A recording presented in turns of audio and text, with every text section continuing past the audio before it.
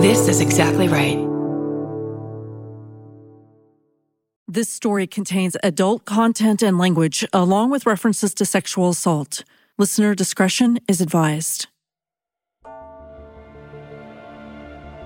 What we find in true crime often is when people call killers monsters, is this idea that if we can distance killers from ourselves, from our own human urges, then we don't have to deal with the reasons that these people actually manifest. Things like no access to healthcare, poor housing, poor education, these kind of things that society is directly responsible for.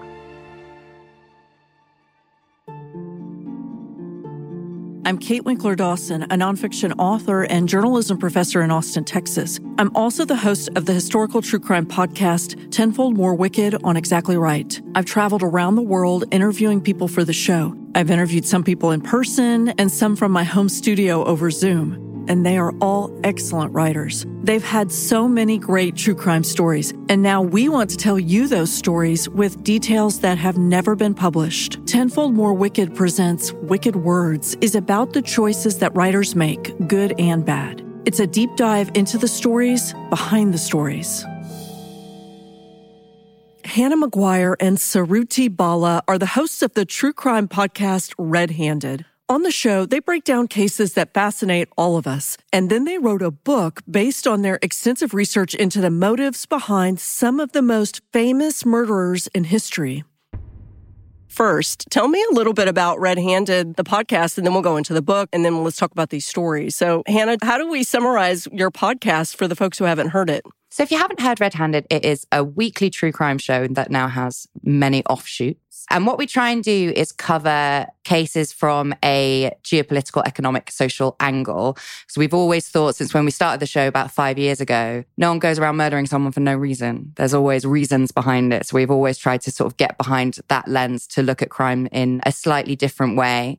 And when we started 5 years ago, there just weren't that many female voices in podcasting full stop, let alone British true crime female voices. So we were like, hey, we could do that. And then we did. And Suruthi, one of the offshoots of the podcast is this book. Yes. And we decided that the book was going to be sort of a culmination of all of the things that we'd learned on RedHanded over the past 4 years that we had been doing it up until that point. So what the book was looking chapter by chapter at different factors that lead someone down a murdery path, whether it's genetics, whether it's their childhood and upbringing, whether it's sex, relationships. Ultimately, it was meant to be kind of a look at the things that make us human, make us all human, but how those things get perverted in the mind or experiences of a killer that end up with them killing somebody. Okay, we're going to talk about 2 cases from your book. Suruthi wants to take the first one, the Ken and Barbie killers. So yeah, gosh, this one, it is so well known. Absolutely. I think it is one of those ones that just the picture alone, it conjured up so many things that people just became obsessed with this case, understandably, given what happens. We really tried to look at this book chapter by chapter and look at different factors that influenced a person on their road to becoming a killer. And this chapter that links closest to the Ken and Barbie killers, Carla Homolka and Paul Bernardo, is, of course, it had to fit into our relationships chapter. So I think one of the things with relationships is we really did a lot of head scratching with this. What were we trying to say? What was the point we were trying to make in this chapter? And it really dawned on us that probably one of the most profound things that can happen to a person, one of the most profound sort of factors that influence all of our lives is probably the romantic relationship that we're in. That person is the one who you spend the most time with. They can probably shape your life in more ways than anybody else. So we thought, why should this be any different when it comes to killers? And we actually found some interesting things out. Like, for example, Gary Ridgway, the Green River killer, he actually, during the time that he was in his most happy marriage, actually almost completely stopped killing. And when he was in his 2 previous very unhappy marriages, he was killing more than ever. I mean, he does put it down to the fact that he had the love of a good woman, and that's why he had stopped doing it. Life circumstances. Precisely. And we also know that a similar thing happened with BTK. So we were like, okay, there are the killers who slow down or stop when they feel that kind of romantic love. Again, a misunderstanding that people think people who are killers can't possibly feel love when obviously they can to whatever extent they do. Then we decided, but maybe let's look at the ones where would both of the people involved in a couple who go to kill have done that had they not met each other. And it was the kind of meeting of these quote unquote murderous soulmates and the route they took together that we wanted to explore here. And so we picked Carla Homolka and Paul Bernardo as our kind of key case study here. So anyone who knows the case knows that Carla Homolka and Paul Bernardo met when Carla was very young. She was working at the time as a veterinary assistant. There was an unfortunate incident in her childhood where she threw a hamster out of a window without a parachute. Oh. So yeah, troubling behavior from the offset, even in childhood with Carla, because obviously kids have accidents with animals, but she didn't show any remorse for it, which was probably a bit of a worrying sign. So she meets Paul Bernardo in a hotel when she's there at, I believe, a pet conference. And he just happens to be in the same hotel. And for Carla, it was absolutely love at first sight. She was very much a woman who was very into appearances. And I think Paul Bernardo was a particularly, as much as I hate to say it, a particularly attractive man in a very 80s kind of way. So the two of them get together almost immediately. I believe the night they meet, they actually go up to the hotel that they're staying in, some allegations even in front of some of their friends. So the two of them sort of get on this whirlwind romance. Paul even moves in with Carla's family. And everybody can kind of see that there is something a bit off. He's quite controlling. He likes to tell Carla how to dress, how to wear her hair, what she's allowed to eat. Very obsessive, very possessive. But Carla seems to like it, as far as people around her could tell. She didn't seem to feel like it was a huge problem. Then things started to get a bit out of hand. Paul started to lose interest in Carla sexually after a while. And so she felt like what she had to do was keep upping the ante every time they were romantically involved, sexually involved. And pretty swiftly, you're going to run out of options to keep up with a man who had a voracious sexual appetite like Paul did, because he wasn't just your average man. Because unbeknownst to Carla, at least at the start, Paul was living a secret double life as the Scarborough rapist, who was a notorious rapist who had attacked multiple women during the few years that he had been active. And as the Scarborough rapist, Paul never actually killed any of his victims. He would blitz attack women on the street. He would rape them. And then he would say and make them say incredibly derogatory things. He enjoyed absolutely the idea of, I believe, leaving a victim alive afterwards so that he would know that there was still somebody out there suffering because of something he had done. I think to kill them wouldn't have served Paul's purpose, because to him, he was a sadist. To him, the idea that they were still out there suffering was more of a turn on than if they were just dead. So that was absolutely his MO when he was acting separately from Carla. What happens the night that changed all of it when they kill Carla's sister? So it's Christmas Eve, and Carla decides for Paul's Christmas present that year, she's going to gift him her little 15-year-old sister, Tammy Homolka's virginity. So Paul's at the Homolka Christmas party. Everybody goes to bed. And Paul, Carla, and Tammy stay up much later than everybody else. They slip her quite a few drinks, and they lace it with an animal tranquilizer that Carla has brought home from the vets. Once Tammy passes out, Carla uses a rag that's soaked in some sort of ether to keep Tammy unconscious during the assault. And Carla films the entire thing and films Paul Bernardo, her, I believe by this point, fiancé, raping her 15-year-old sister. And even more horrifically, Carla also gets involved with the rape and the sexual abuse of her sister. And Tammy dies because she chokes on her own vomit. And then, realizing there's not much they can do, they just clean her up the best they could. They dress her back up, take her down to the basement, and then call the police. And unbelievably, the police, authorities, everybody just says it's an accidental death. What did they think it was? What, that she drank something and choked in the middle of the night? Yeah, Carla and Paul admit to the much lesser offense of basically saying that, yes, they shouldn't have been, but they were slipping her 15-year-old sister cocktails, and that she had just got too drunk, she'd passed out, and she choked on her own vomit. And this was despite the fact that Tammy had a massive burn on her face from the rag that had been soaked with ether. And nobody seemed to wonder what that was. They just said that it must have been because she was lying in her own sick on the carpet. What about the parents? The parents didn't think something. They're noticing all of this odd behavior with Paul. I guess they don't think that these two young people are capable of that. I mean, if they did, they don't sort of push for this now. There's nothing really said about what the parents think. I think everybody accepts Carla and Paul's version of events, possibly because it's just the least painful version. I mean, your daughter's just died. Do you really want to think that your other daughter and your soon-to-be son-in-law were involved in killing her? I'm not sure. But this passes by and nothing happens. And so after this, Paul continues his activities solo as a Scarborough rapist. And together, he and Carla continue to kill more girls. And always the way that they do it, when it's a girl that they kill, it's always a victim that's known to Carla. And this is interesting because when men tend to kill or commit sexual offenses, they usually go after victims that they don't know. And when women tend to kill, they usually tend to kill people that they know. And I think that this is what kind of lends credence to me that Carla was the one instigating the kills, because she always is involved in the victim selection.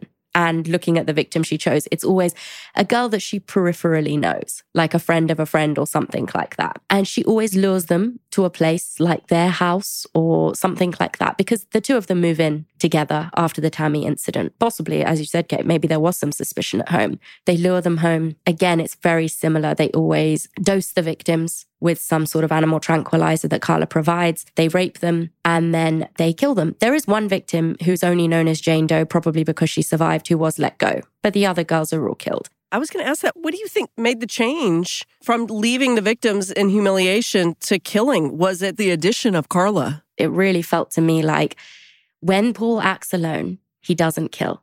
He rapes and he releases because that's his sadistic side, is what he enjoys. But when Carla's involved, apart from the Jane Doe case, every single victim dies.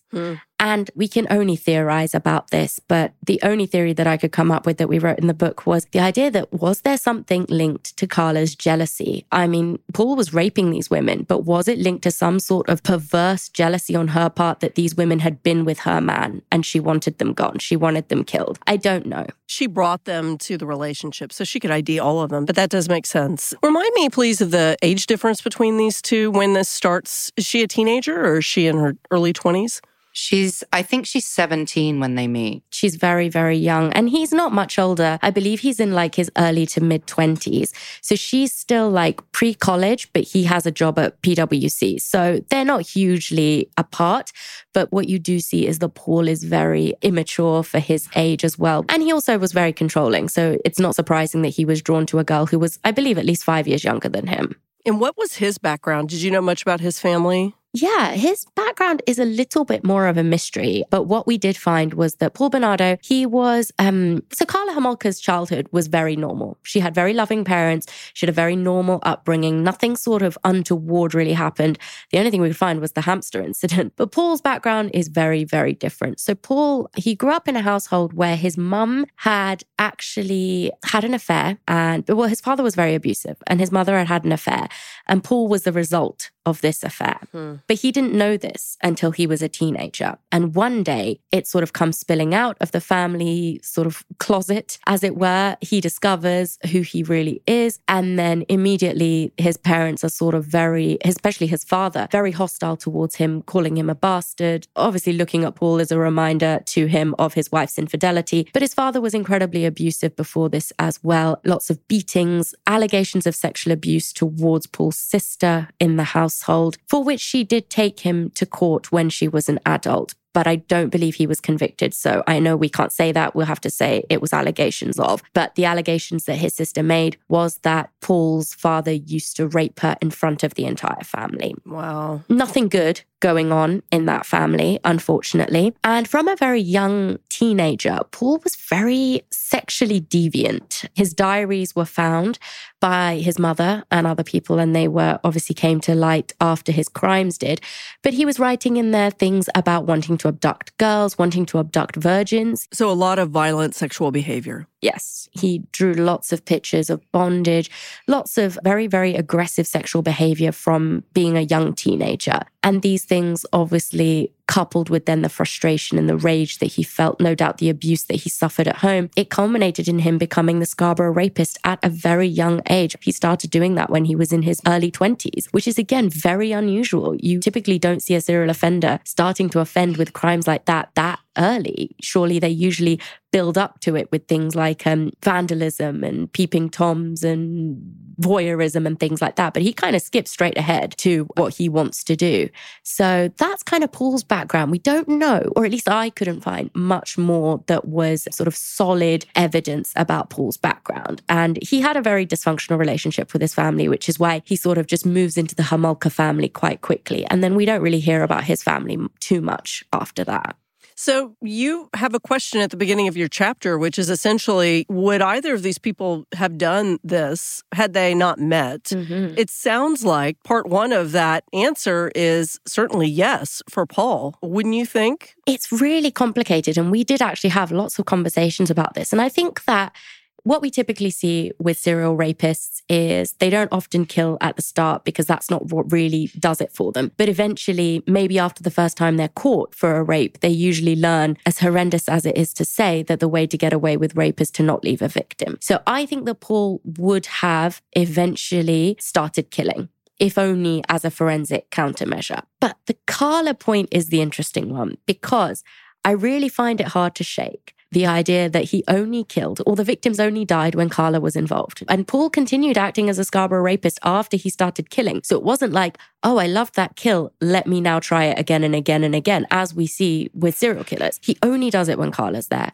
But would Carla have killed if she hadn't met Paul? I don't think so. I think she would have been, she basically has a very extreme personality. And I don't think she would have ever been in a super functional, great relationship. The people who knew her saw her as being quite a difficult person. But would she have killed? I don't think so. I guess we'll never know.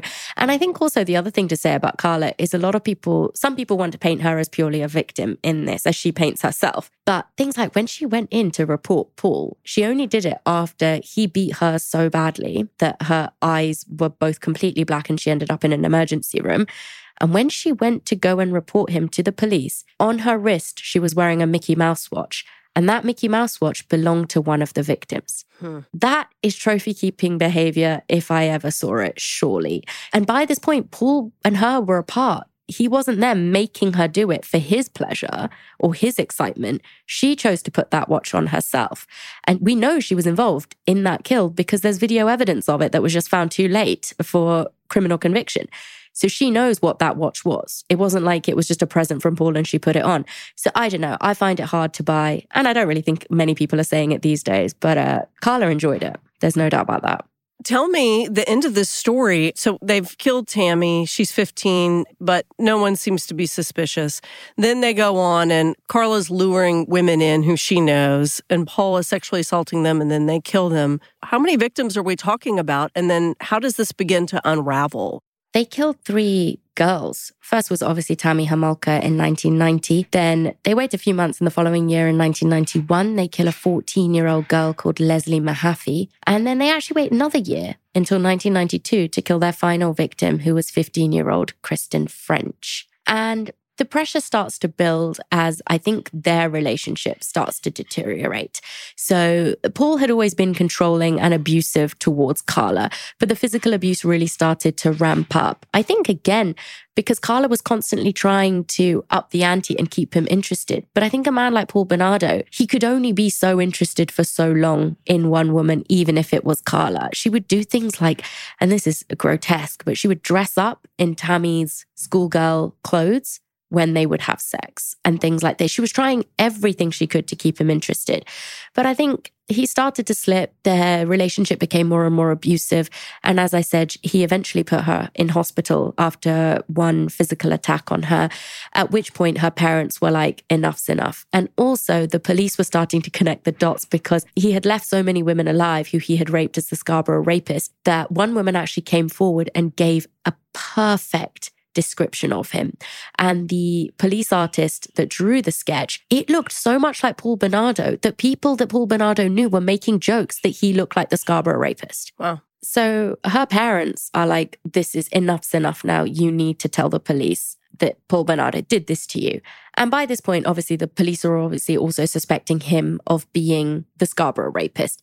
There's a DNA breakthrough and they're onto him. And Carla knows that her time's up because she knows that she's been involved in the murders. So she gives him up very much in order to save herself. And the surprising thing is, she told the police about the videotapes, even though she knows she's in the videotapes. The unbelievable thing is that the police don't find the videotapes. Yeah, they don't find them. So they have to go ahead. They get Carla on some very minimal charges. So there was no other evidence other than... They had DNA because when Paul had been committing the rapes, they had DNA from that. It was just that when they took his DNA sample, it's something ridiculous. Like they took Paul Bernardo's DNA sample and it sat there for years not being tested because they took so many DNA samples from all the men in the area that they didn't actually work their way through them. So eventually DNA is starting to connect Paul to the crimes. And the police need Carla to basically work with them. She was going to be their star witness in the Paul Bernardo case. So she gets a very, very lenient sentence and she's actually free today and she's not even on the sex offenders registry. What? How's that possible? Because she wasn't convicted of a sexually related charge. Okay. So she was never put, because they found the tapes of her sexually assaulting her own sister after she had already been convicted. And she basically, apparently now, even works with children in schools. So that's pretty horrifying. But Paul Bernardo, he was convicted and he's very much in jail. Hannah, you can jump in on this too. Did you guys both discuss this together? You discussed this together and concluded what? That it was likely that Paul was going to continue on with or without a partner, but that Carla was a big old question mark. You certainly can have psychopathy. You could certainly be a sociopath and never be violent. What we're wondering, right, is would she have been capable of doing this on her own? And we just aren't sure. I think, yes, she's a lot of things, a question mark being one of them. I think what so often happens in true crime is that when there are couple killers, which is rare, our go-to is that, oh, actually, the woman must be under the spell of this horrendous man. And she's just either doing what she's told or trying to impress him or so desperately overwhelmed with how much of a bad boy he is that she can't help herself. I don't think that's Carla at all. I think we are trained to perceive women as being so submissive that they couldn't possibly have the idea on their own. Do I think she would have killed without Paul? I don't think I'm completely convinced it's a no. I totally agree with you. I think Paul would have got there eventually. But I think we're too quick to write women off as drivers of violent crime. I agree. It sounds like she would have been someone who would have had maybe some kind of violence in her life. It might not have been sexual assaults and murders, but something. Yes. So it is concerning that she's out. I agree. Yeah, I agree, because I think once she got a taste for it, I think she realized how much she enjoyed it and she kept going. And I think if she'd have got a taste for it outside of Paul, the same thing would have happened.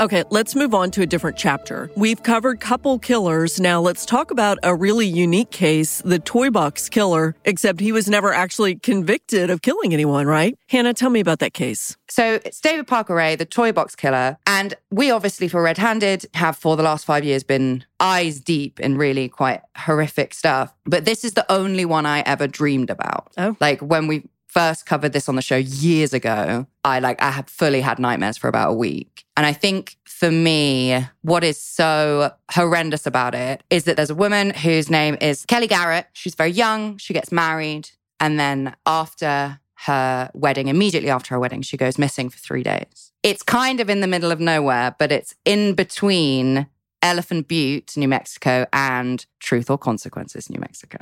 That is in the middle of nowhere. Okay. And she goes missing. Yeah, so she just disappears and then she's delivered back to her house and her disgruntled husband. And she's been gone for 3 days. And he's like, where have you been? I have been like through the roof worried about you. Where have you been? You've gone off. You've cheated on me. She was like, I don't know. I can't tell you. I don't know where I've been. Wow. They get divorced, move on. And then years and years and years later, everything unravels with the case. And there's a videotape recovered from David Parker Ray's property. And on the videotape, it's a videotape of a woman being like brutally tortured inside, we call them caravans, you guys call them trailers. And it's like kitted out as this like torture dungeon. And there's this CCTV video footage of this woman just being defiled. And the woman in the videotape has a very distinctive tribal swan tattoo on her calf. And parts of this tape are released to try and identify this woman. And Kelly sees it and she says, that's me. That's where I was. She didn't remember any of this. None of it. She had no idea where she had been. Is this a right place to introduce David Parker Ray and what we know about him? Exactly. David Parker Ray is frustrating for multiple reasons. Firstly, because he got away with it. And secondly, we just don't know that much. It's estimated that he had up to 60 victims. Wow. He went after less visible people like sex workers or people just passing through or homeless women or any of those. The less dead was his absolute target. The only reason that anyone got onto him in the first place was because one woman got away and she was running down the street in Elephant Butte with a chain around her neck in the middle of the day, completely naked. Cynthia Vigil's her name. So that's the only reason the police had any attention drawn to the situation at all. But nothing really happens for quite some time. But what he was doing was he had an array of accomplices, including his daughter, his wife, his cousin. Wow. And they would pick up girls for him, essentially, from a local bar, deliver them to him in his trailer torture caravan. What did he call it? The toolbox or Satan's den? Satan's den is what it said on the wall, yeah. Mm-hmm. And he would drug these women with essentially a central nervous system depressant to make them forget. And some of them would remember some things and some of them would remember absolutely nothing. So he would drug them, he would leave them in like a locked cupboard essentially, and then he would play them a tape of him speaking, saying like all of the horrendous things that I will not repeat. And then he drugs them and then tortures them for as long as he wants to and either lets them go or one would presume they die. And that's the thing is like, you actually don't know how many victims he killed because there's just no set number on how many people this actually happened to. And he got away with it. Yeah, totally scot-free. What I don't understand is what motivation does his family have to help, especially two women? Are they intimidated by him? The daughter, I think it was just an incredibly abusive relationship and she just wanted to impress her dad. His wife, Cindy Hendy, I think she was involved in it to a lesser extent than someone like Carla Homolka, but she absolutely knew it was going on and didn't say anything. Whether that's because she was scared of him. He was a very domineering character, though. I think in any things you watch of him being interviewed or if you watch his trial, it's very terrifying. He is a terrifying man. And I think that stands alone from even knowing what he did. He is a very authoritative person. When you're looking at him, you would be scared of this guy. And I think just looking at his childhood, you kind of see where that, because he is a through and through sexual sadist. And I think the reason we put him in the sex chapter was that we really wanted to explain to people exactly what a sexual sadist was. And David Parker Ray, even though we could never pinpoint whether he'd killed anybody, which he probably absolutely did, because you can't commit the kind of violent offenses he was committing against individuals and not accidentally at least kill some people. But that was never really his end goal. And if you look back at his childhood, he basically had a very violent upbringing. His grandfather was an alcoholic who beat him almost every single day. And he would cut out magazines from his granddad's porn magazines. That were given to him. He didn't find them. They were gifts. Yeah. Wow. As part of his like becoming a man from his grandfather. And he would cut all of these pornographic images out of these magazines and then paste them together in kind of just grotesque collages as a child. So I think obviously not everybody who faces trauma like he did as a child goes on to develop sexual sadism. But I think at some point for David Parker Ray, violence and sex and pleasure meshed together in a way that he could never then pull apart again. And he leant into it as hard as he possibly could.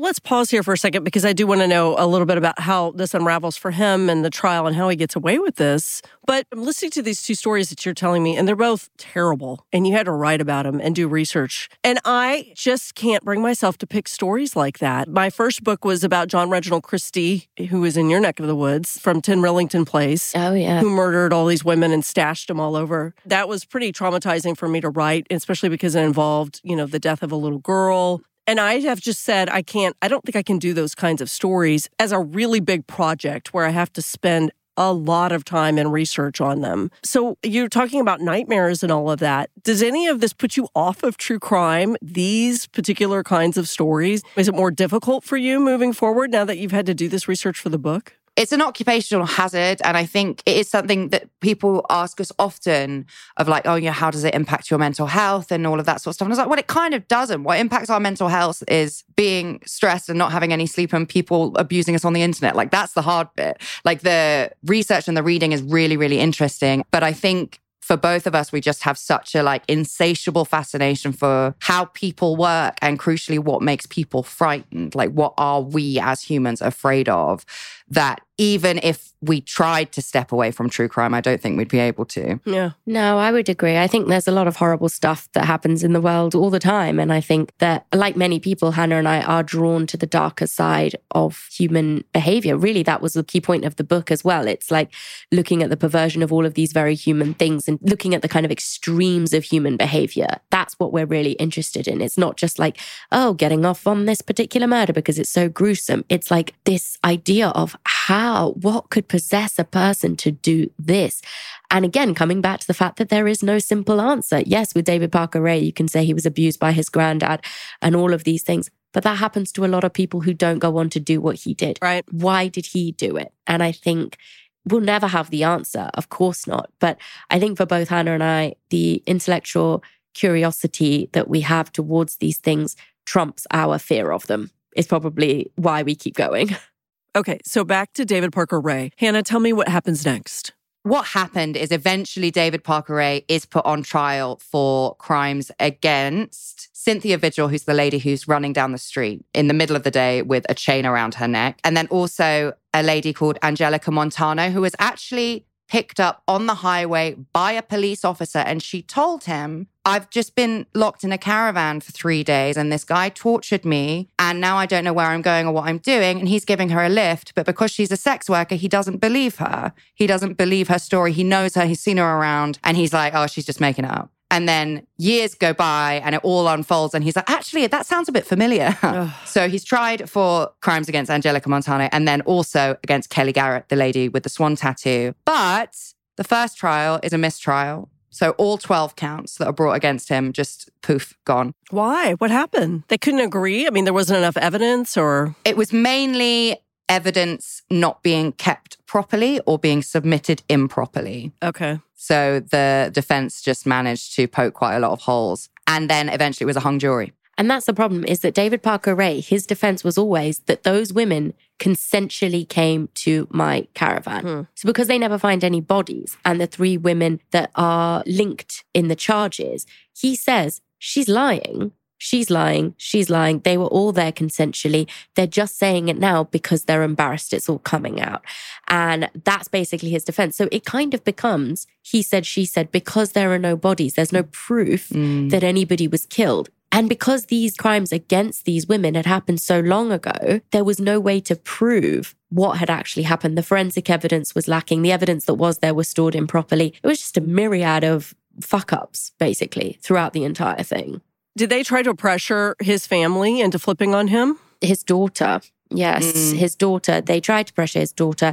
They also get Cindy Hendy, his girlfriend or wife, to also turn on him. He did actually say that his daughter had nothing to do with anything and he took the rap. And he did go to prison for some very minor charge. It wasn't for murder. Ray agreed to a plea bargain in which he was sentenced in 2001 to 224 years in prison for numerous offenses in the abductions and sexual torture of 3 young women. So those 3 young women. And basically his plea bargain was in exchange for his daughter, Glenda Jean Jessie Ray, basically not being pursued. Oh, wow. Or not being pursued as strongly for her role as an accomplice. I think it's interesting here to look at somebody who was quite clearly an extreme psychopath, but he still seemingly loved his daughter because in the end, I guess you could say that he had nothing left to lose, but he did only agree that plea deal if they wouldn't go after her anymore, even though she had helped him lure young women to their fates.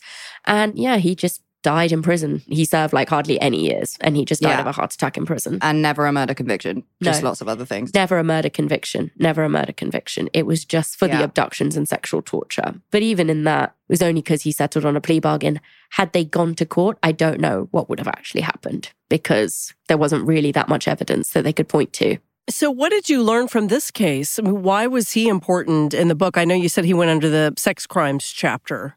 Sure. I think the reason we knew that sex had to go in the book is that it fundamentally drives literally everything. It's what we're programmed to do evolutionarily, is we're programmed to procreate. And it sounds like brutalist, but it is, after you peel back the layers of everything, fundamentally pretty true. So if sex is such a driving force for everyone, then it has to be a driving force for killers as well. And I think what we discovered when writing the sex chapter was that your sexuality starts developing a lot younger than many people realize. And people who go through sexual abuse as children, absolutely by no means does that necessarily mean that everyone who has been abused goes on to be a killer. That's not what anyone's saying. But when it comes to a paraphilia, like a harmful sexual desire, when those develop, it is more likely than not that someone will have had some sort of abusive sexual disruption in their very early childhood. And then just as our childhood shapes all of us, because of things that happen to us, not things that necessarily we made happen ourselves, it does shape you in the end. And sex plays a huge part in who we all are in the end. And for killers, it was no different.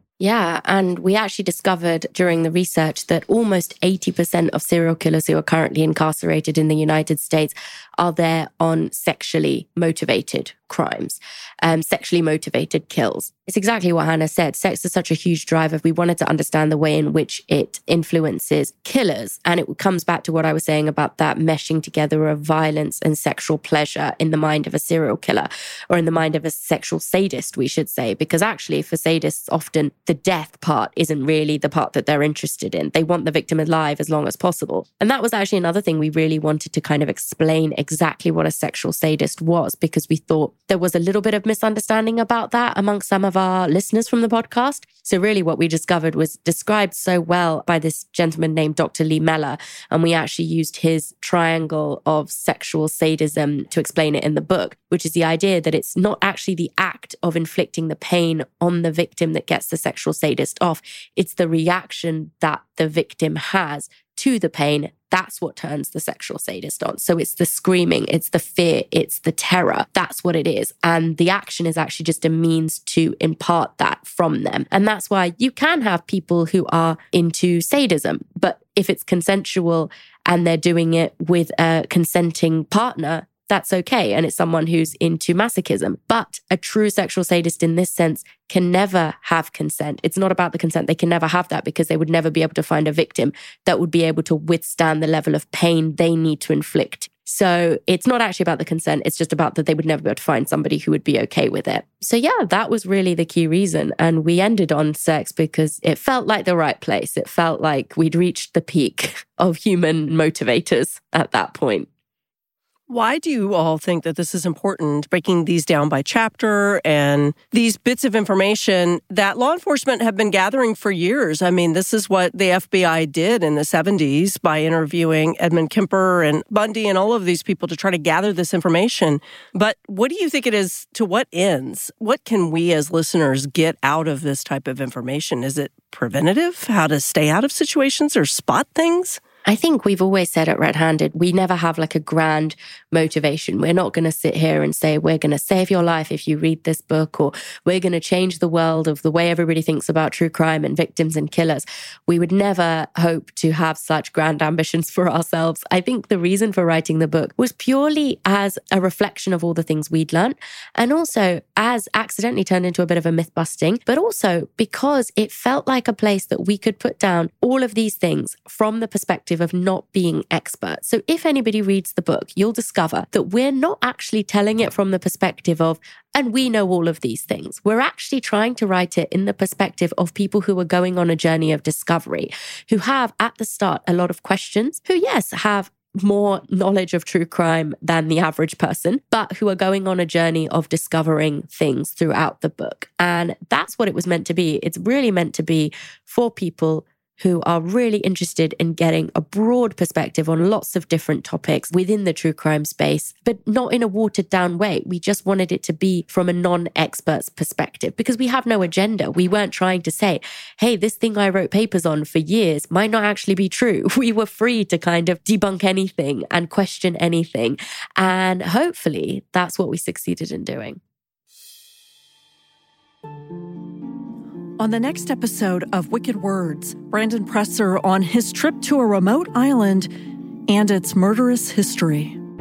When they arrive on the island, the mutineers, 18 years later, 18 years of solitude, only one of the men is left. Folger asks this man immediately when he realizes that the mystery of the bounty has been solved. Where is everyone else? And he says, swept away by desperate contention. Who's going to rule the island? So they all murdered each other.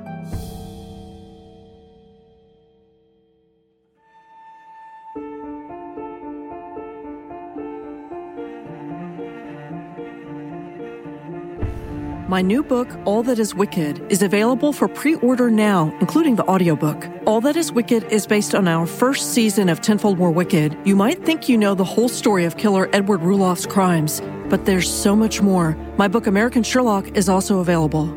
This has been an Exactly Right Tenfold More media production. The producer is Alexis Amorosi. Our mixer is Ryo Baum. Our sound designer is Andrew Epen. Curtis Heath is our composer. Nick Toga did the artwork. Ilse Brink designed the website. The executive producers are Georgia Hardstark, Karen Kilgariff, and Danielle Kramer. Follow Wicked Words on Instagram and Facebook at Tenfold More Wicked and on Twitter at Tenfold More. And if you know of a historical crime that could use some attention, especially if it happened in your family, email us at info@tenfoldmorewicked.com. We'll also take your suggestions for true crime authors for Wicked Words.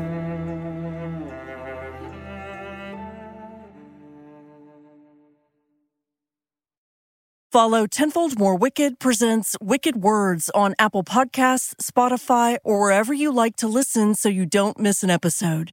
If you like what you hear, rate and review the show.